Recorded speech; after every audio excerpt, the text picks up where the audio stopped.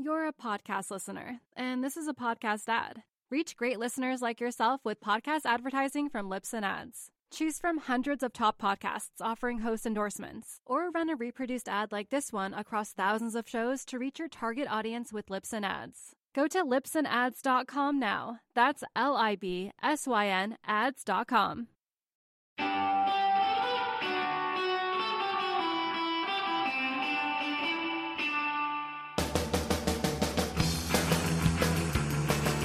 I'm just stoked to be part of it with Matt and Chris, and pretty honored that they're here doing the shaping contest of one of the boards that I rode. It's super cool to be part of that and to see what it became. Really, the fish just really took off from what me and Chris and Matt did, and and Andy was part of it too. So it was a lot of fun, and it was just good memories in my life, and it's cool. That's the voice of Corey Lopez discussing the mid-90s and a pivotal moment in surfing where one particular board design and a very small group of people altered the way waves were ridden. Welcome to Surf Splendor. I'm your host, David Scales. Today's episode, 5.5 by 19 1/4, was recorded at the Boardroom Show in San Diego, California. The Boardroom Show is the world's largest consumer surfboard show. The show's director, Scott Bass, places a heavy emphasis on the craftsmanship involved with board building. And it's in this spirit that the show is centered around two main shaping competitions. The Icons of Foam tribute to Ben Ipa, which will be the subject of a future episode of Surf Splendor, and then the Chunk of Foam Challenge, which is the focus of today's episode.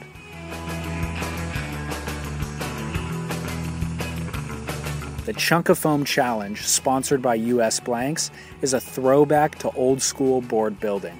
4 contestants are tasked with replicating a specific surfboard.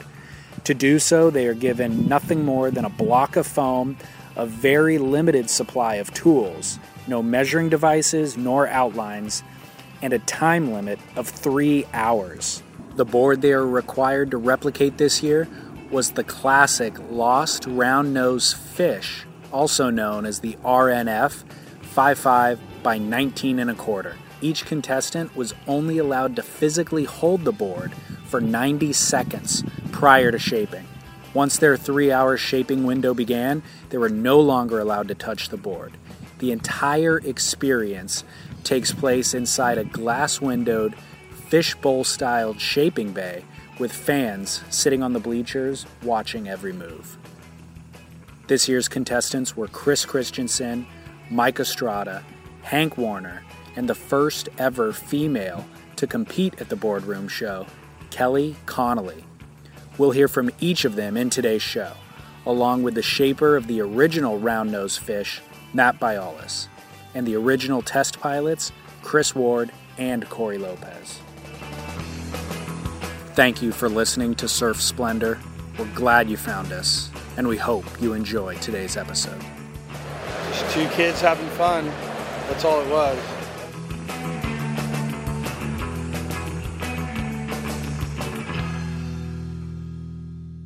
What's your favorite Lost video? Ward and Corey at Logs. That one where they're just going crazy. What's your favorite Lost video? Probably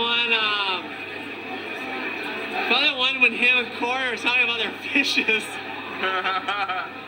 5.5, 19 1/4? Yeah, I just like the part where they're like, my fish, I like to go surfing with my fish. Yeah, it said a lot on how their state of mind was. I think people forget 5.5, the film. That shit was, 94, right? 94, 95? Yeah. That was a long time before all the fishes became popular,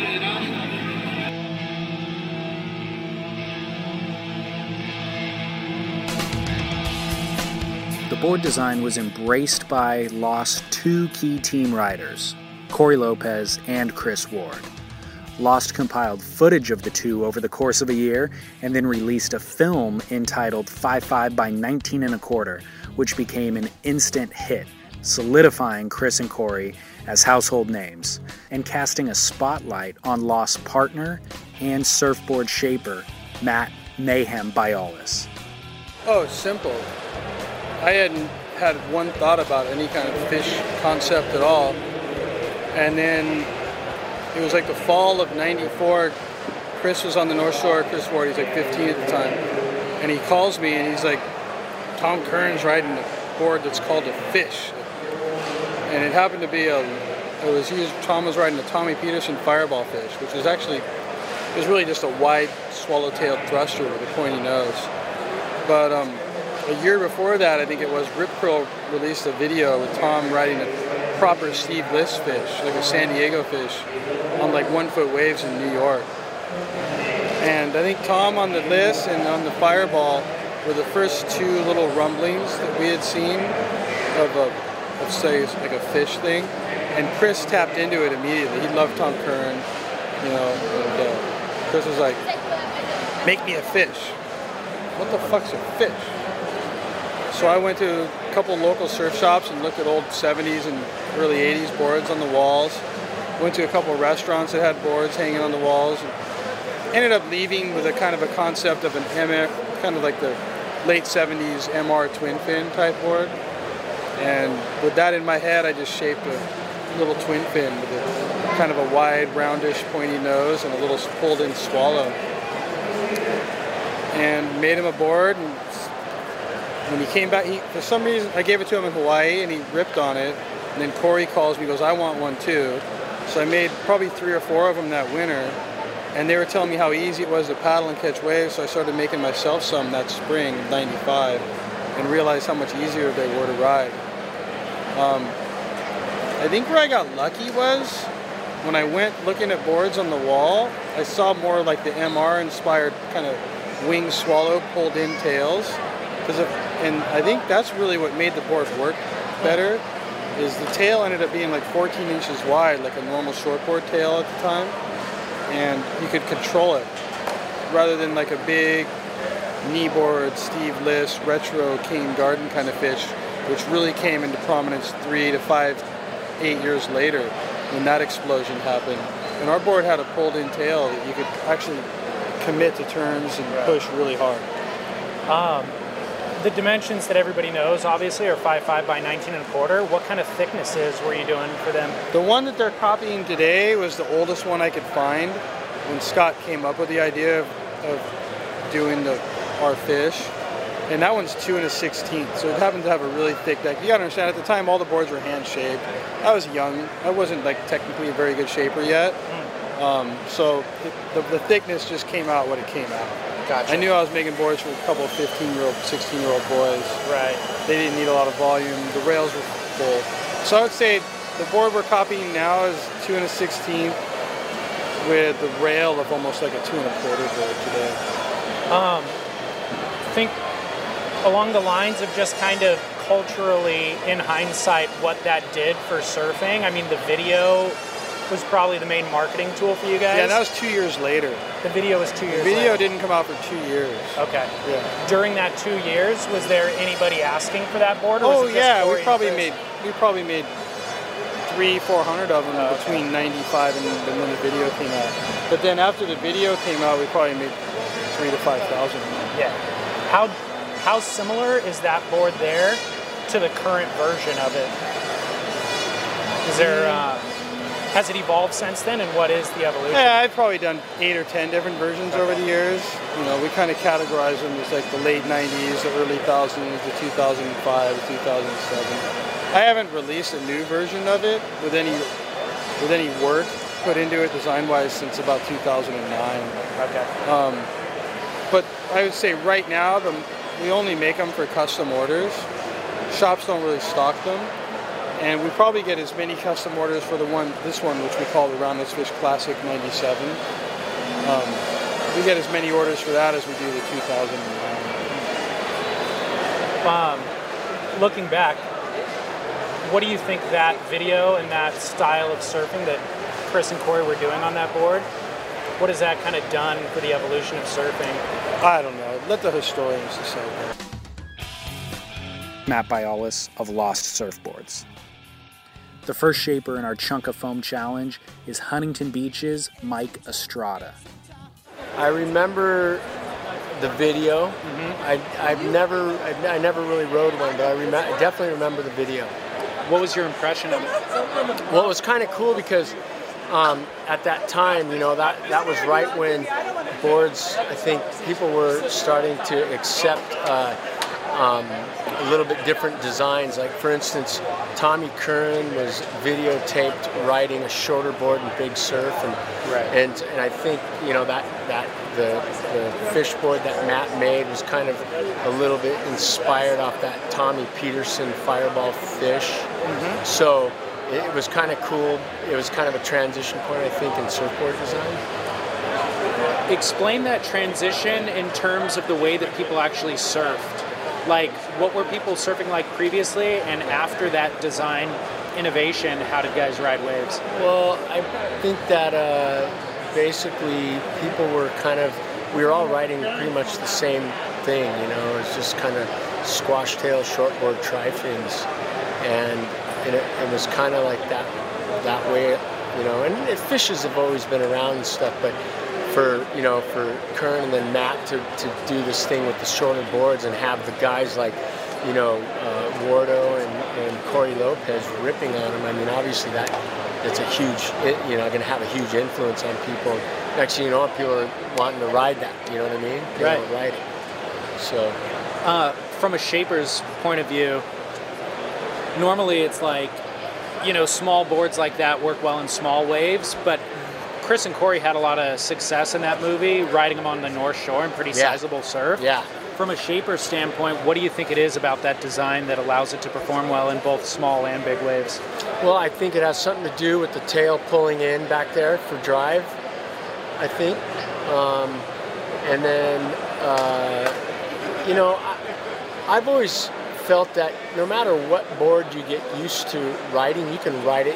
Generally those are designed for small waves, but you can ride a board that's designed for small waves and bigger surf once you get used to it, and depending on what your ability is. And people are doing it these days with fish designs that that we manufacture. They're like, it's for small waves, but I ride it when it gets big. And big in California is not big unless you're talking Mavericks, but in general, once you get used to that, and you have the forward volume for paddle in the outline, so if you can get into a wave quick, even if it's a heavier, bigger wave, if you're into it quick and you're on your feet, I mean, people are proving that, riding smaller boards even at the wedge, or they even look at boards they're riding at Pipeline these days. Just smaller boards fit into the wave face better.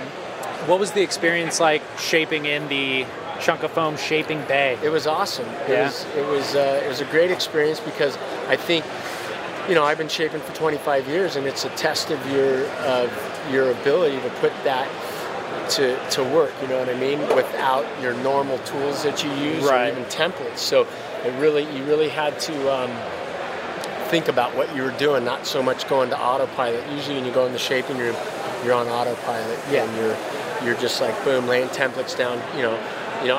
People ask me, how long does it take you to shape a shortboard? Well, I grab a US blank that has my custom rocker in it. I can shape a shortboard in in under an hour. Right.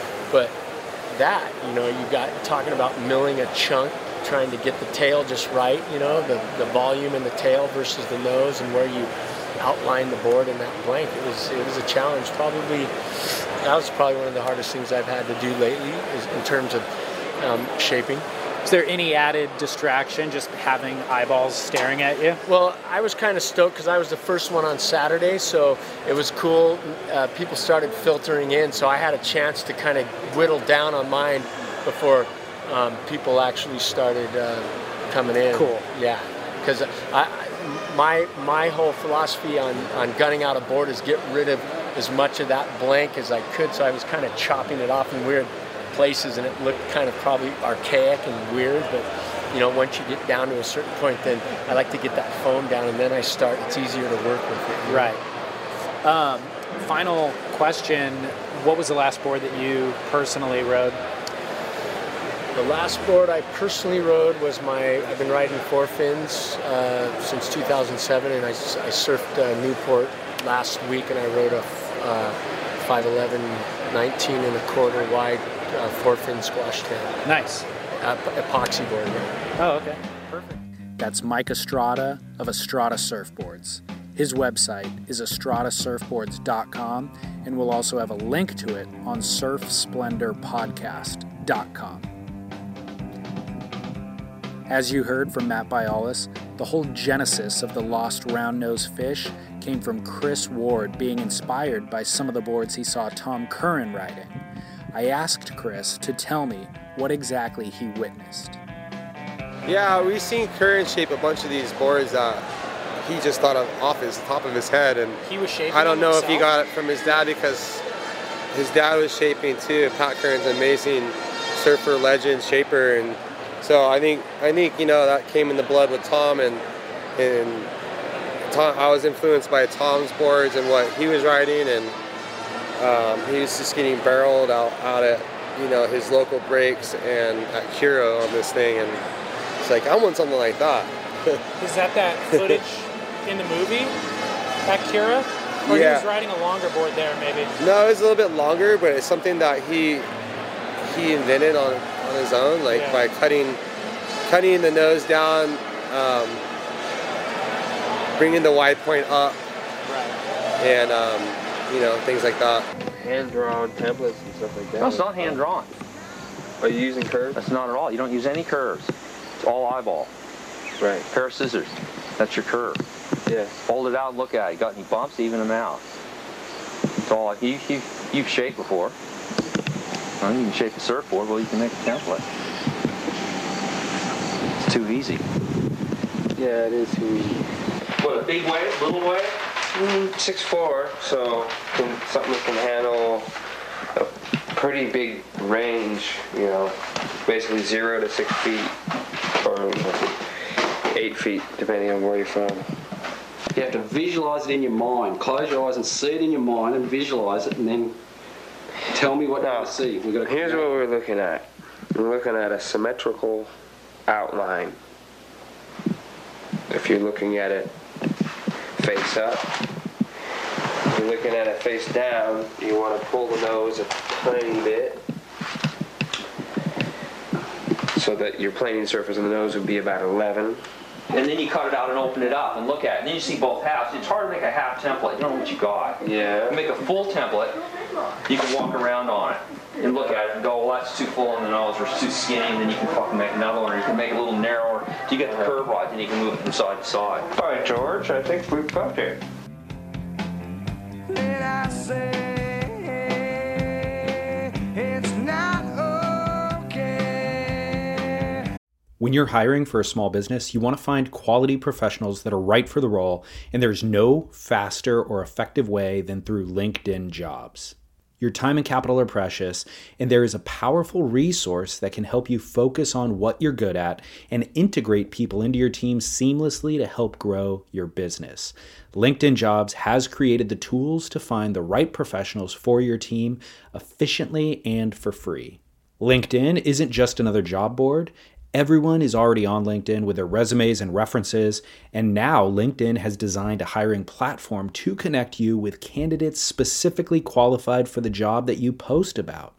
More than 1 billion professionals meticulously organized to connect people by skill set to help us all advance our position. 2.5 million businesses already use LinkedIn for hiring, and 86% of small businesses get a qualified candidate within 24 hours. It's that fast, easy to use, and effective. LinkedIn Jobs can help you write job descriptions, filter the right person to you, and give you the tools to help you interview them like a pro. LinkedInjobs.com/surf is where you go to post your job for free. Yes, totally free. That's LinkedInjobs.com/surf to post your job for free. Terms and conditions apply.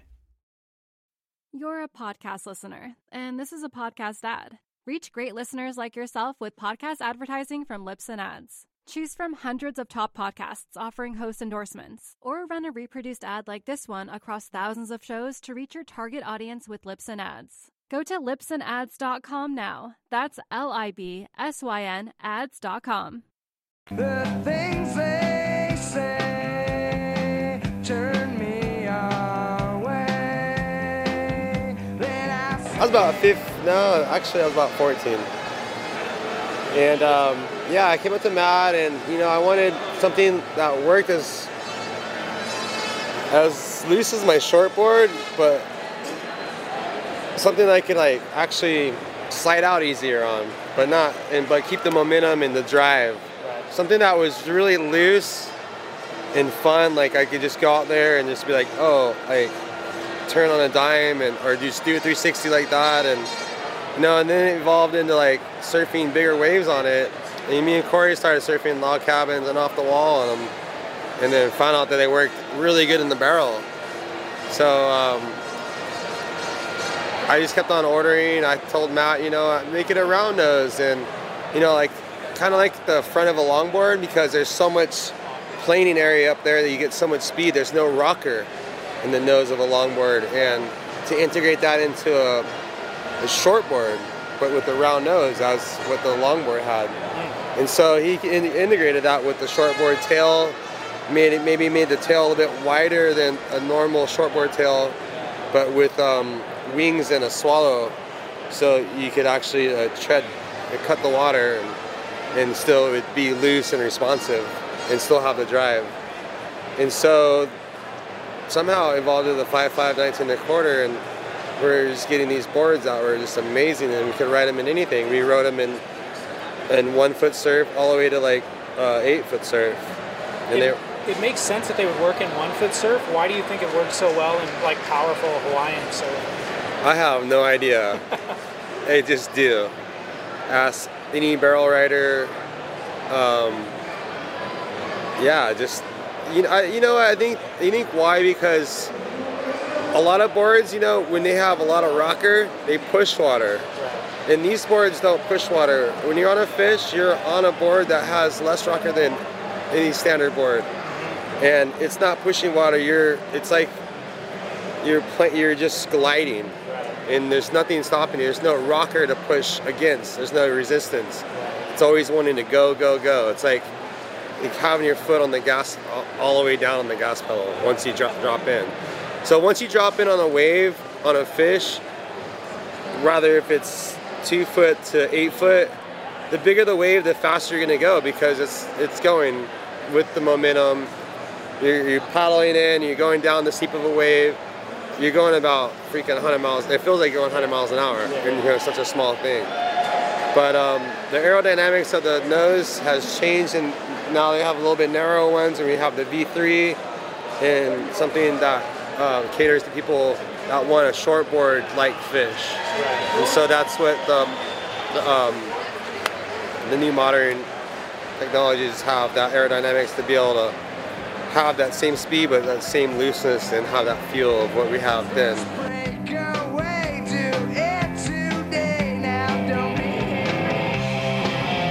That's Lost Surfboard team rider Chris Ward. In true Wardo fashion, directly after our interview, he packed some surfboards in the parking lot, drove straight to the San Diego airport, where he caught a last-minute flight to Brazil for the Prime event. He landed in Rio while the first heat of the day was already in the water. He then drove 2 hours to Saquarema, just in time for his round 1 heat, which, of course, he advanced through.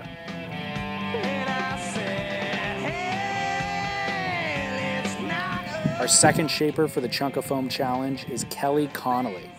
Her label is called Everyday Surfboards. She lives and works out of Los Angeles, California.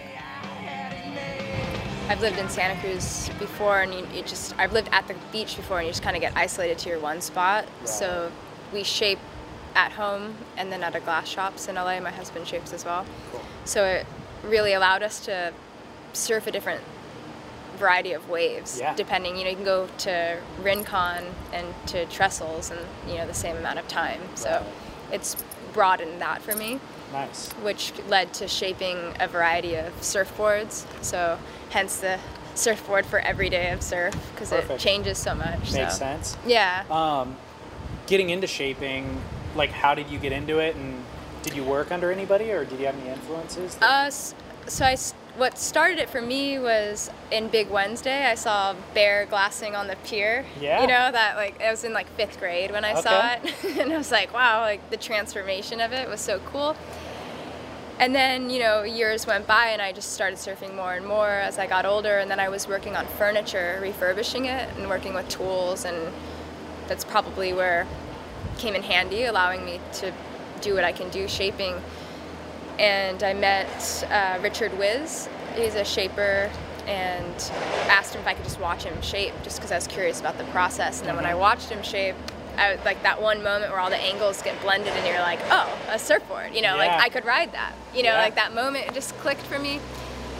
So then I asked him if I could do one, you know, and he'd help me. So he would do half and I would do half, and then we'd switch sides, you know, so I kind of got used to the tools, and that one came out great, you know, and he's like, yeah, I think you have a, you know, the eye for it, the feel. It takes a certain finesse with it. Right. So I just, one after another, here's one for my dad and my friend, and another one for myself, and then I looked online to see other female shapers, thinking that there would be a lot, you know. Community of shapers. Yeah, I just thought it would be the same. I thought it'd be the same for guys, and, you know, in their own ways. And they were really, like, the only one I found was Ashley Lloyd in Santa Cruz, because this is about 6 years ago. So there's more now. But it was just like, whoa, what? You know? Why do you think that is? I think it's just like a lot of sports where we're just male-dominated industry, you know? It's just like Lisa Anderson competing in surf competitions. She had to go in with the guys. It just didn't exist, you know? I don't think it's because they can't do it. It's just, how does it happen with any, you know? It's just still, or maybe it's still trickling down, the effects of it. Are there any special challenges you feel that you face as a female shaper? I don't think so. I mean, obviously, there aren't many female shapers, so it's kind of getting yourself to be taken seriously and not just like, you know, it's easy.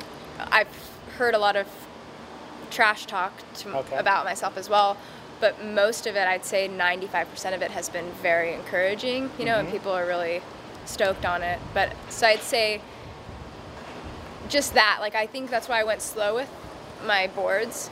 Like, they just kept it really small, because I was like, I just want to, when I go out there and do it, I want to be able to do it. I don't want to, I knew that I would be picked apart. Like, for this going in there as the first female, everyone's watching, and I just wanted to do it. Like, and maybe it's not the best of the best, but it's the best that I could do. And so, like, I came here 3 years ago here to this show, and I was like, I want to be in there in that glass booth. I told my husband, and here I am, you know. Did you reach out to Scott? No, Scott asked me to do it. Amazing. Yeah, he contacted me, and so I was kind of nervous because I was like, oh, I'm not ready to do it, you know, like, I would love to do that, but, like, can I have, like, a year, or, you know, and then I thought, and I'm like, well, what, I am ready, you know. It was like, so then it hit me, like, you know, I actually can do this, but cool. I never thought about it. Did, what was your exposure to the 5'5", 19 1/4 round-nosed fish?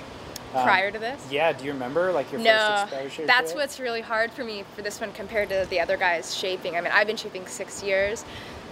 Some of these guys have been shaping 43 years, you know, and could have that board in their garage for all I know. I've never seen that board. Really? Ever until right now. Okay. I saw Google pictures and I read about it, and my husband's a little older than me, so he knew about it, you know, like because he's all, RNF 5'5", 19 1/4, and I'm like, okay, so I have to go, like, look and see what it is. Yeah. And he's all, I talked to him on the phone, I'm like, yeah, you know, they asked me to do this competition, you know, like, it's this RNF, you know, and I'm telling him what it means. It means round, and he's all, 19 1/4. I'm all, how did you know that? I'm like, I know you shaped it, like, how do you? And he's all, everyone knows, it's a classic, it's like da-da-da-da-da. Well, and then I was it's the only board that I can think of that is known by its dimensions. Yeah. Everybody might know what a Mark Richards twin fin is, or a Simon Anderson thruster, but those had variation in dimension. this is the 5.5 by 19 1/4. That's like the nobody name, even that's knows the it as the model. round nose fish. They know Yeah. it as the 5.5 by 19 1/4. Yeah, it was funny. So for me, for my, I guess it's a generational thing, or you know, it's like, I think for what I know about boards, I go a little before his generation. Like I like the Mark Richards. I like the older, like retro. Right. And then I see and I ride modern boards, and I blend that kind of together in my mind of how I surf and how I shape. So I think I'm still learning a lot about it. Because before I just like rode it. It wasn't such a, and maybe it's a little different for males and females, and how, like, I know like a lot of my guy friends, it's a lot of the detail and the numbers, and they know, and I had never paid attention to any of that. It was like, I just wanted to go out and surf. Right. And then like, you know, just, Right. but then I know when I started paying attention to all of it, it's just like, what's the difference in these quad fins? And you're like, yeah, what's the difference? And then when you know the difference, you're all, what do you mean, what's the difference? Right, you know, it's right. just like, it's all relative. So I knew a little bit, but I didn't. Talk to me about your awareness of Matt Biolos as a shaper. What was your awareness of him coming into this? Since I was a little kid, I always liked his boards. I'm sure when I was younger, it just was the name, or I remember when it had a fly next to it. It was like a fly and lost, but I remember being like 9 years old and had posters on my wall of it, of his boards. So it's been something that I had a little history with, or, you know, like. Did you get a chance to meet him? Today I did, yeah. Oh yeah, he was in my room. Cool. How was that? He had his beer, and I was like, give me some of that. Don't come in here with a cold beer. As you're sweating. Yeah, or he's all, you know, don't overwork it, or, you know, okay, whatever you say. You know, anything you say goes. Awesome. What was the experience like actually shaping a chunk of foam down to the 5.5? I think it's changed the way that I shape boards. I won't ever, you get the close to shape, or the rocker's already in the foam now. Yeah, you know, so you're just kind of used to that. I don't use any CNC machines. I haven't before, so everything I've done has been hand shaped. Okay. But that's one thing that I guess it's like a crutch, but I am used to having a rocker and picking through, like, this is what, you know, the EA is this, and, you know, like. Yeah. So that was different for me to have to measure a rocker, but you couldn't even measure it. So then that was a challenge there, let alone having to measure it, but then you can't measure it. So that was hard. But it really made me look at surfboards, and I think differently. I think it's the difference of, you don't know the difference in fins, or a single fin, or a hard edge, or a feature. It made me look at it just to a different level of, so it's changed me. I think it made it for the better, you know. Awesome. I'll always remember it. Are you going to ride a board like that now? Oh, yeah. Final wrap-up question. What's the last surfboard that you've ridden? It's an 8.0 pintail. It's pretty narrow, with a lot of belly in the bottom, with a big flex fin on it. It's been one of my favorite boards. I've had 2-foot waves on it, and I've been barreled at pretty steep waves that are well overhead on it, which I never thought that board I would take it out there, but it actually holds in really well because it's so narrow, so I can hug the face of the wave, and it's hard to ride a board that big, you know, where you would normally be on a performance shortboard, you know. It's hard to ride those, but it reminds me like a little more classic, you know, like how they used to have to do it. Right. That's Kelly Connolly.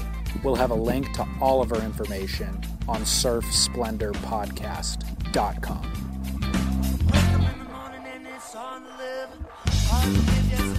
Corey Lopez was the co-star of 5.5 by 19 1/4.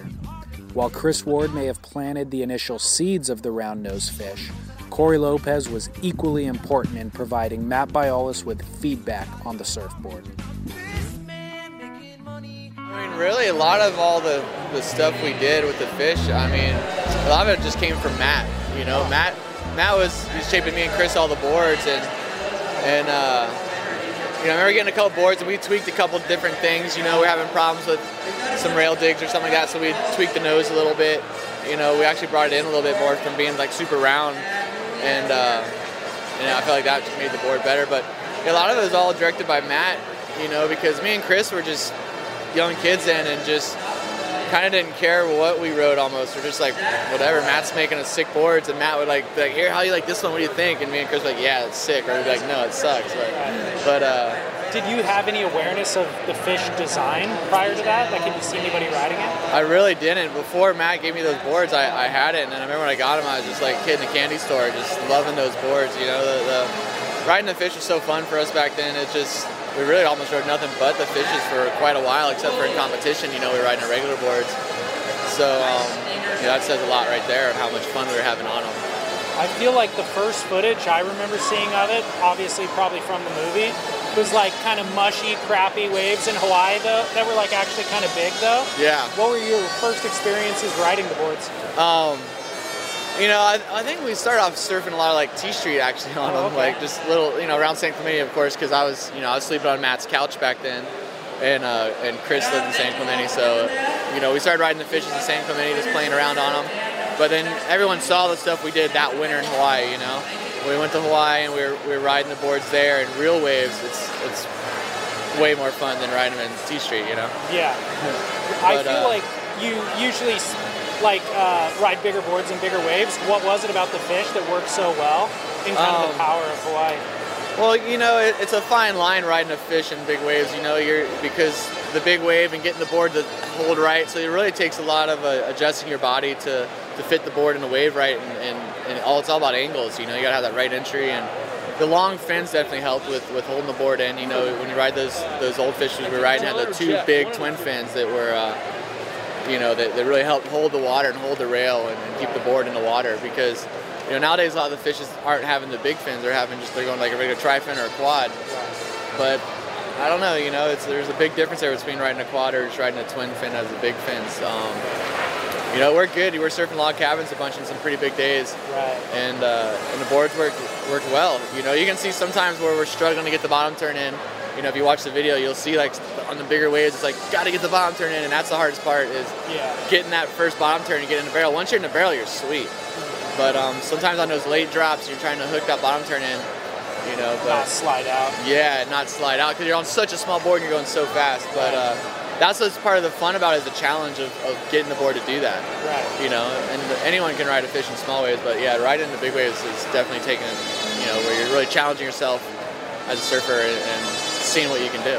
Do you still ride that round nose fish? Yeah. I probably got 3 of them in my quiver at my house right now. So how different are they from the board that's out there? They're really similar. The noses, they're a little bit different, but no, they're pretty spot on. I mean, I ride the Rocket a lot now, which has a little bit more wider nose, but the current round nose fish is pretty similar to that old one. These ones have more pulled in nose. I don't know. Back then, I was liking that pulled in nose a little more. But a lot of the newer ones have a little bit wider nose. Kind of helps for planing and paddling and things like that. Right. But I think I could get on that board right there and it still works fine. Right. Follow Corey on Instagram at Corey Lopez.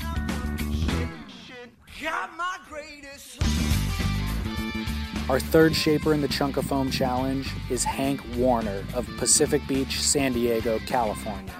Hank is by far our most experienced shaper among our contestants. I make boards that are 11 foot all the way down to 410. Guns, I've been shaping since 1967. I don't use a computer. I don't have a CNC machine. Every blank's a different board. That's custom made. Right. It's just somebody else in the industry that's, making a lot of boards. Right. So I don't know. What was your experience actually in the shaping bay today, spending 3 hours with all the eyeballs on you and stuff? How was that? Well, you're kind of like removed from it because you're so focused on what you're doing, but it's pretty different when you are in a different environment. I would say I shape almost half the time with the overhead light. There's no overhead light in there. So I was just kind of struggling trying to go through the motions. I thought, 5 hours had gone by and only 20 minutes had gone by. Right. So stuff like that. It's pretty intimidating to be in there with people watching, but you really don't notice anybody outside the room. And the room's hot. Right. The one thing I'd say about this Chunk of Foam challenge is as long as the reason why I consented to be in it was as long as there's shapers that can still take a block of foam and shape a surfboard shapers still have a chance over the machines. So, I know I'm kind of, down to only like 300 boards a year after I've done like 1,200 a year. So right. I'm on the phase out, but I'd still hope that there'd be people that could shape a board without computerized. Do you think it'll ever phase out completely, or do you think there'll always be a... I don't know. I think that people that surf will always want to try to make their own surfboard. As long as there's access to the materials, there always will be people doing it. But, somebody's got to make a board for the computer to want to copy, and that's going to be done by hand, I hope. I don't know. Yeah. I don't know. I think so. I don't think hand shapes will ever go away. I think there's enough of a respect for the craft. Well, to me, it's just manual labor. That's really not art. It's not a craft. It's just manual labor. You're like digging a ditch, and you shape negative space, and you labor like we did in that room today, and you do the whole thing. And there's nothing magical about it, really, because I think a surfboard is almost like a car. You get used to someone's clutch, their muscle tone adjustment, the brake, and you can learn to ride it if you want. The whole thing about being a custom shaper is the psychological warfare to make that person think they're really getting something special. Right. And then, be attentive and be able to do it. And when they say they want something different, like we did in the challenge here today with the block of foam, you can actually take the medium and carve it into what they wanted you to copy. And that's what we were aiming at. So, that's... Translating their need into... Yeah. A piece of foam. Absolutely. Yeah. Final question, what was the last board that you rode? The last board I rode is a 6'4" Hydrodynamica that I shaped, like 22 inches wide, made out of EPS, double winger, swallowtail quad. That's what I like.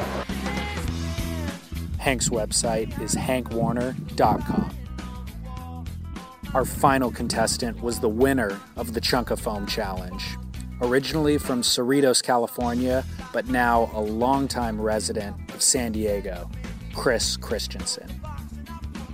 So yeah, I started shaping in 1990, 1991, somewhere around there, and obviously at that time we were all, doing NSSA, strictly thrusters, and then when the 5.5 19 1/4 by 2 1/4 video came out, I had just gotten a Skip Fry at the time. It was the first board I bought since I started shaping, and so I remember that video really inspired me because it just kind of proved that you can tweak modern equipment. These guys were ripping them in Wyman short break to all over wherever I don't remember all the spots there. Puerto Escondido everywhere, and it just showed that there wasn't really any limits to twin fins and other designs. You didn't have to just ride a thruster. So that era, like the 94 was when Litmus came out, the Andrew Kibben film with Derek Hine riding a Skip Fry fish. And 95 is when the Lost 5.5 19 1/4 by 2 1/4 movie came out. And that was kind of the start, like the pivot point where it opened a lot of eyes. So yeah.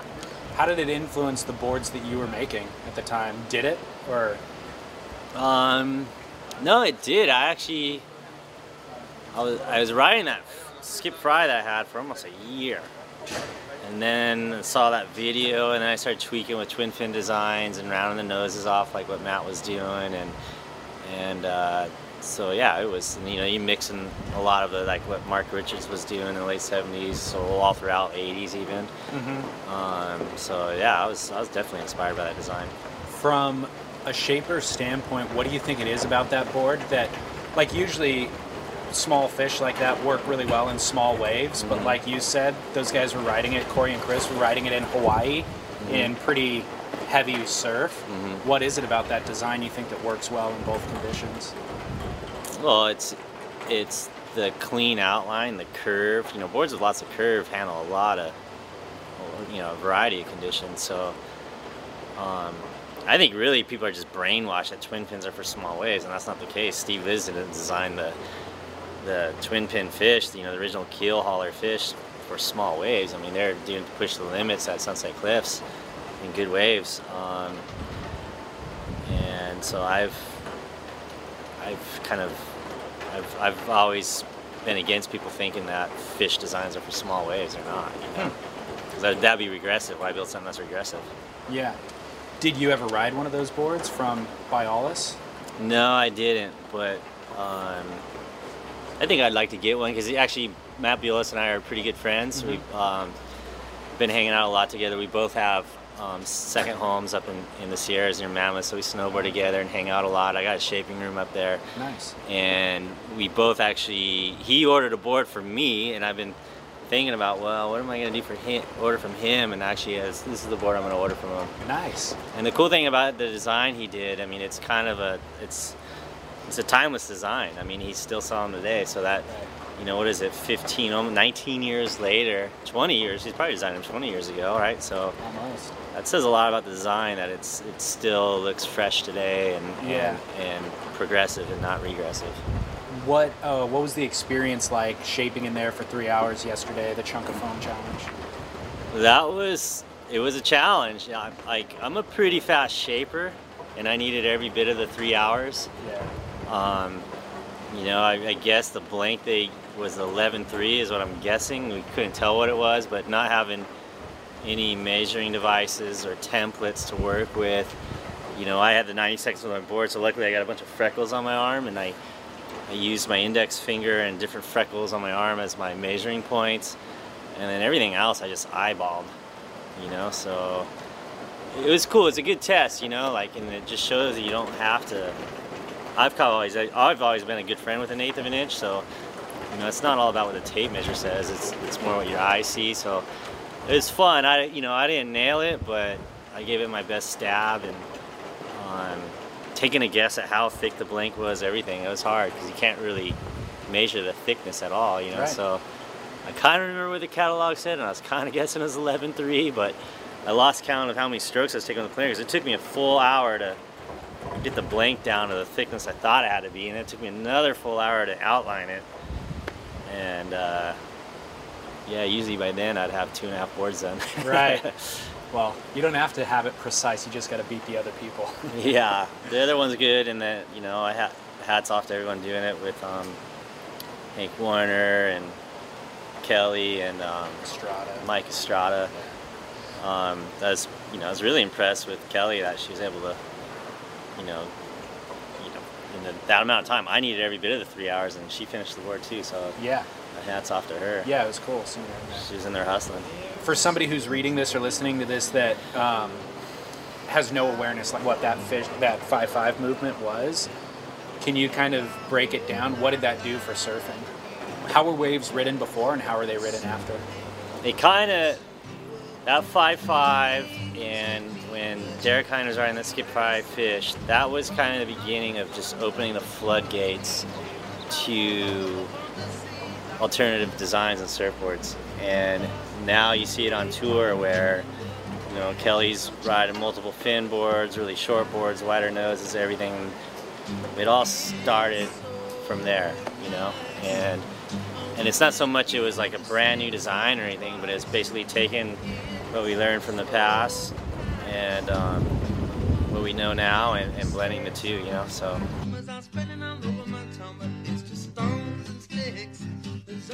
Kind of a closing question, what was the last board you've surfed? I know you ride probably a lot of different equipment, but what was the last one you rode? I surfed Friday. Friday I made a 5.4. I'm actually good friends with Daniel Thompson, and him and I actually built a board together, so I rode this 5.4. Kind of the rear end was a Daniel Thompson inspired template, and I templated the front end and finished the board, so it's a 4-fin, 5.4, and similar dimensions actually. It's 19.25 by 2 5/16. I'm getting older now, I need a little more thickness. Funny, coincidental that it's similar. I saw somebody talk about that board on Instagram. Is it available for sale, or how do people... The one that Daniel and I did? Yeah. Where you can get them from either one of us. That's a cool thing. So it is cool. Neither one of us are competing or anything, so... Congratulations to Chris Christensen for winning the 2014 Chunk-A-Foam Challenge. Chris's website is christensensurfboards.com.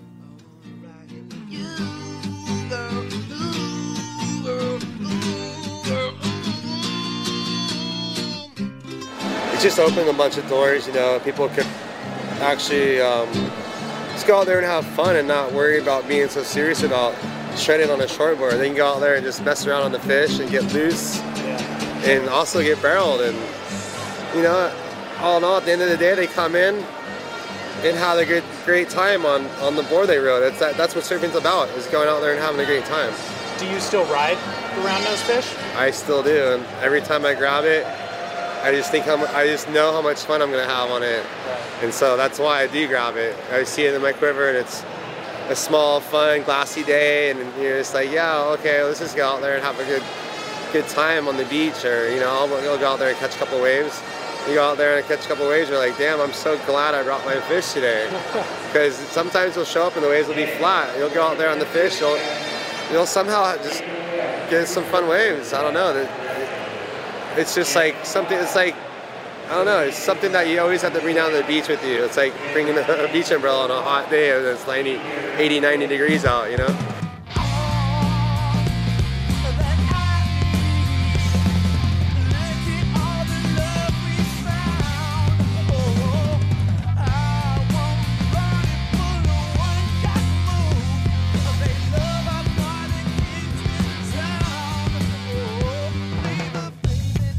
To see footage of Chris Ward and Corey Lopez riding the Lost Round Nose Fish Classic 5.5 by 19 1/4, visit our website, surfsplendorpodcast.com.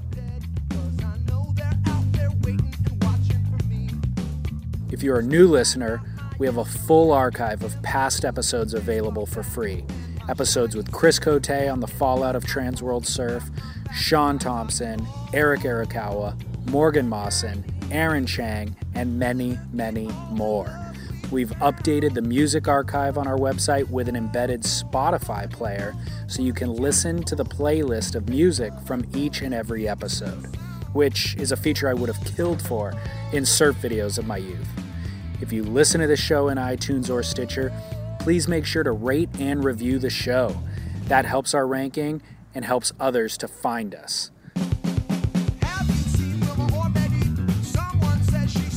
Lastly, as always, please continue to share this show with friends. Email it to them, tell them verbally, or share on social media. This show is completely free, but it's your small investment in the future of Surf Splendor. The more listeners we have, the larger guests we'll be able to attract, and the more shows we will be able to produce. Thank you to Scott Bass and the Boardroom Show for an amazing weekend. Thank you all for listening. We'll be back next week with an all-new episode. Until then, this is David Scales for Surf Splendor saying aloha.